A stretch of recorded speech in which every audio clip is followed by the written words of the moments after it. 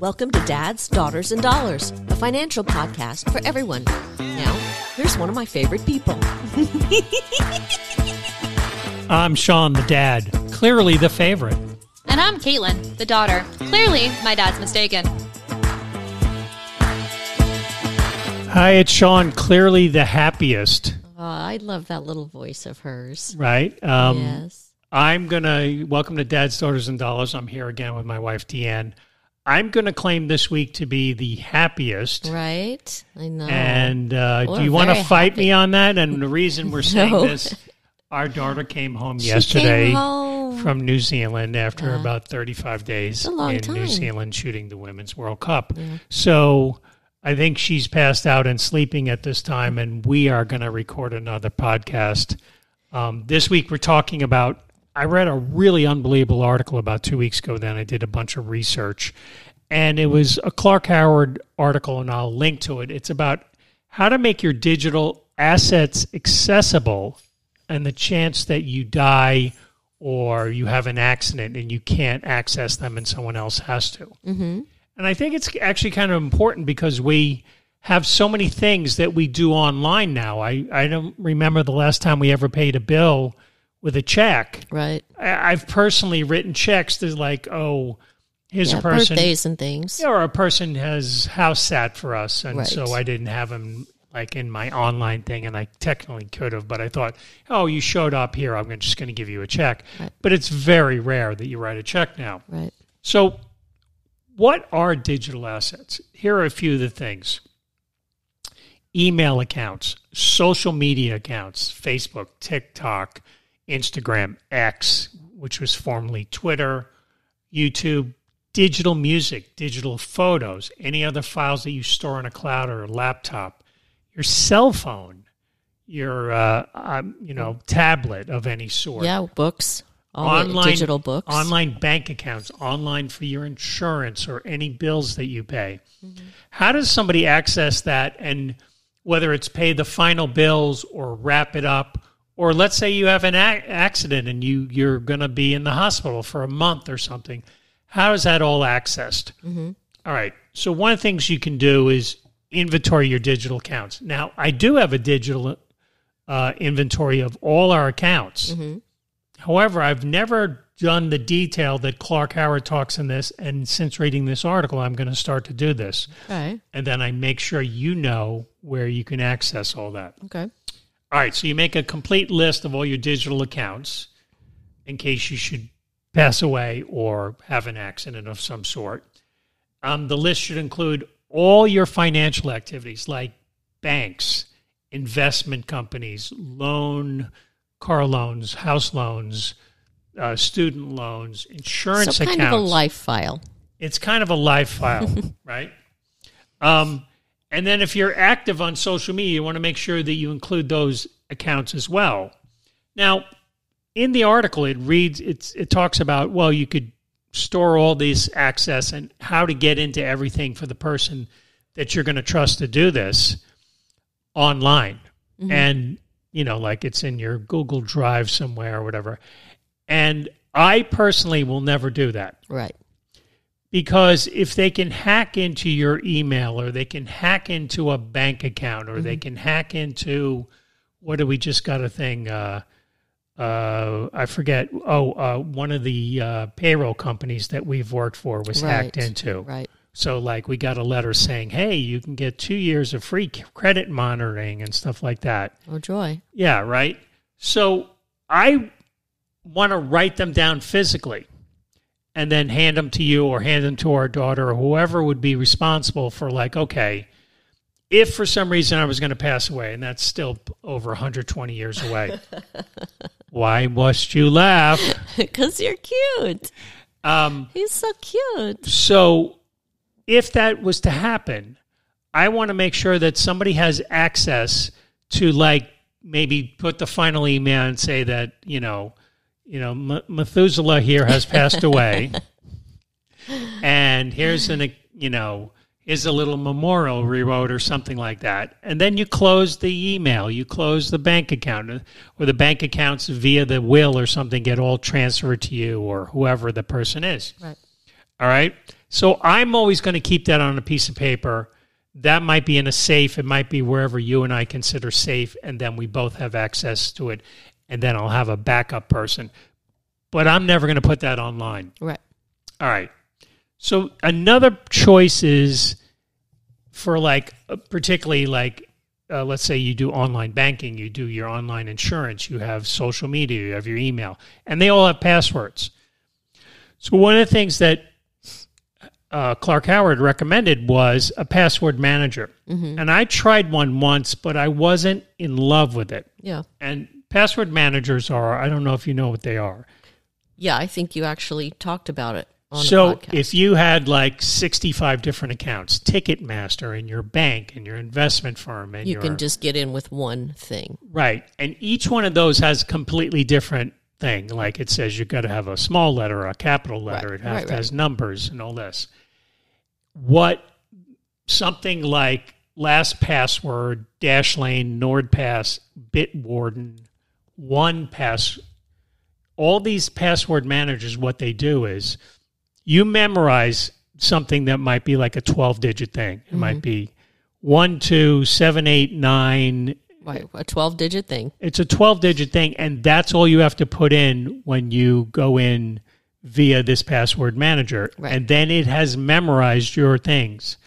So you go, well, if somebody hacked into that, then they could see your password. Well, what it does is it creates this digital 60-digit character to then get into your account, sort of a backdoor way. Mm-hmm. And then you only have to memorize this maybe 12-digit thing for everything, even though you've inputted into LastPassword or whatever like that. Right.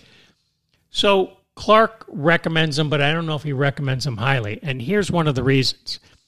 Last August 2022, LastPass for a password manager was hacked into. Now, here's the thing they got.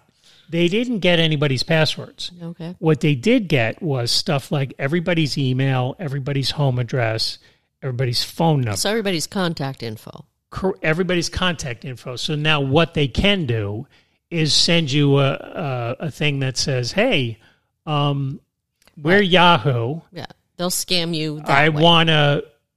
We have to reset your password. Yeah. They'll call or email and try to scam you that way. Right. And then they can get into and maybe potentially see your financial account someday. Right. But they didn't actually get into anybody's financial accounts or insurance or Ticketmaster. Yeah. What they did get, it was a lot of personal information, and sometimes that can even be worse. Yeah.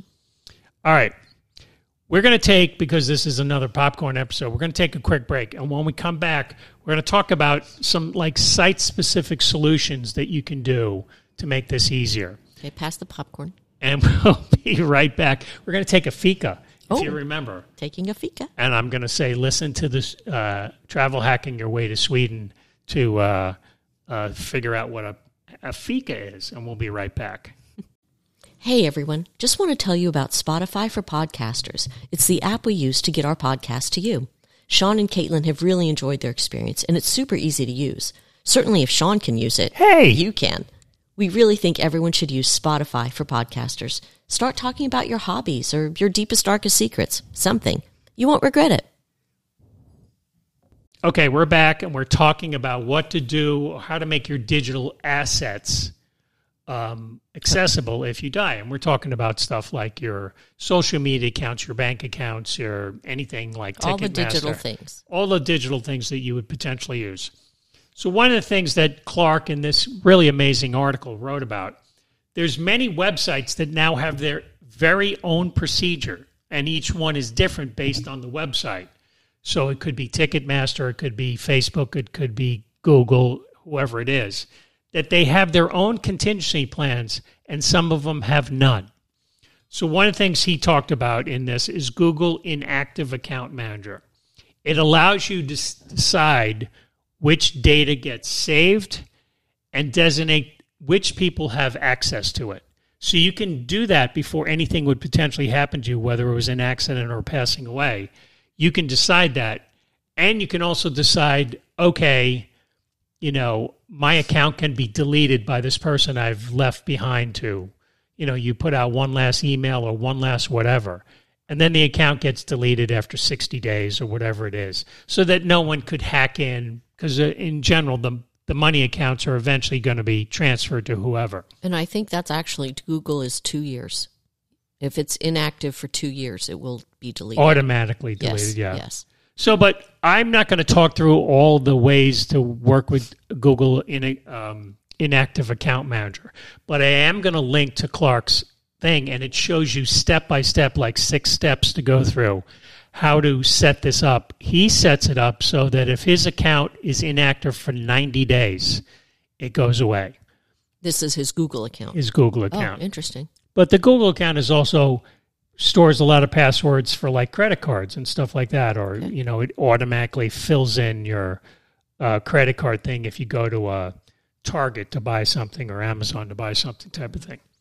All right, the other thing he talks about is the Facebook legacy contacts. Facebook allows its users to designate what it calls a legacy contact. Mm.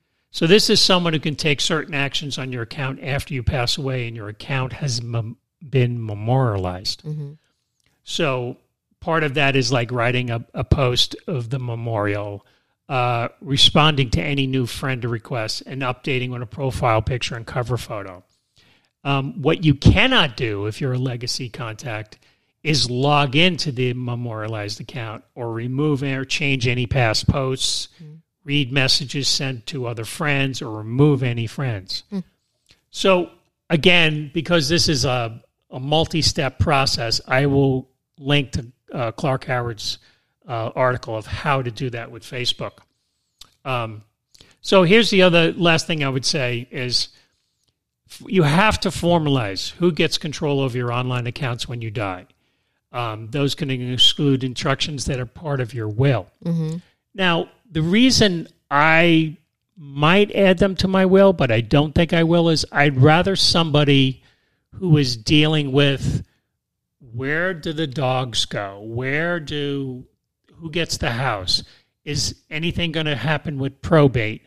If there's those 10 million things to deal with, I don't want 10 million more. So I'd rather something that's just like, okay, you can close my Yahoo account. You can close my Google account. Yeah, I would just, I'd give it to a separate person. All of the friends that have passed away who still have social media accounts, Facebook or Instagram or whatever it is, and I'm not sure why. I guess if I'm gone, just take that stuff away because... Well, but I don't know if you heard what I just said. Facebook makes it incredibly difficult to delete your account. Right, but if I leave my password and I, somebody can get in there with my password, just delete the account. I mean, but that's just me. I know everybody's different, but...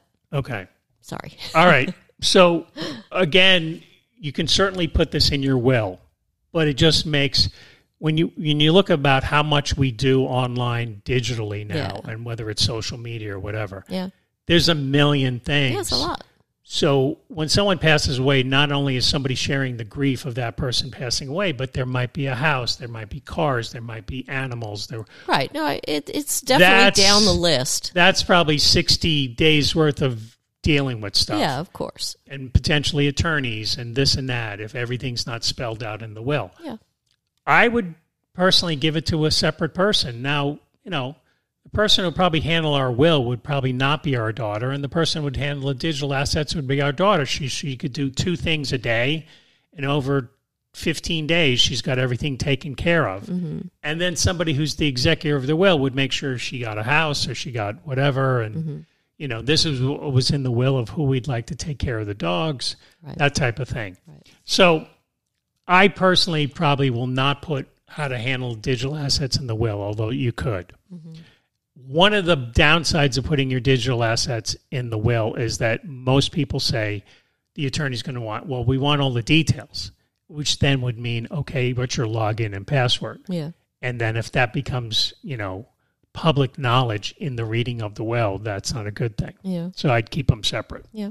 So, again, like I said, I will link to the Clark Howard article. I want to thank everybody for listening this week. Yes. I want to thank my daughter for coming home safe. Right. She's back here in California, and in about 2 hours, we're going to join her for dinner if she can stay awake. If she's out of bed. Yeah. We're giving her time to recoup. But, again, thank you so much. I know this was a real quick episode, but I actually think it's really important. I'm now going to change some of the things that I do because I know in terms of passwords, I have a file that probably is 10 pages long because I'll give you a quick example before we wrap. I logged on and bought something at Ticketmaster, and I probably didn't buy something from them again for 14 months. And I log in, and they're like, no, this password's already taken. And I'm thinking, it's me. Why would you not let me into my own account? Mm-hmm. Well, because it was inactive for more than 10 months or whatever their rule is, they wouldn't let me in. Right. So they said, create a new account. So I'll create a new account to buy something 14 months later. Right. So I said, I'm just going to use the same password. And they're like, you can't. This is already taken. And so I now have to go into my little file and change the passwords. Right. And some of them want numbers, some want no numbers, some want special characters, some don't want special characters. So it was just like, all right, I need to physically write all these down, and which I did, and then I have to update that, like once a year. But I highly recommend that you take care of your digital assets should anything happen to you. It's just one less headache, and it's also, should you actually have an accident and you have to spend time in the hospital, somebody could actually take care of your stuff and really, keep your life together. Yeah, I agree. All right. Thank you so much again for listening, and please join us again next time. Yeah, thank you. Thanks, people. The content on Dads, Daughters, and Dollars is for informational purposes only and does not constitute professional financial advice. Listeners should consult an attorney, accountant, financial planner, or other professionals to suit your specific needs.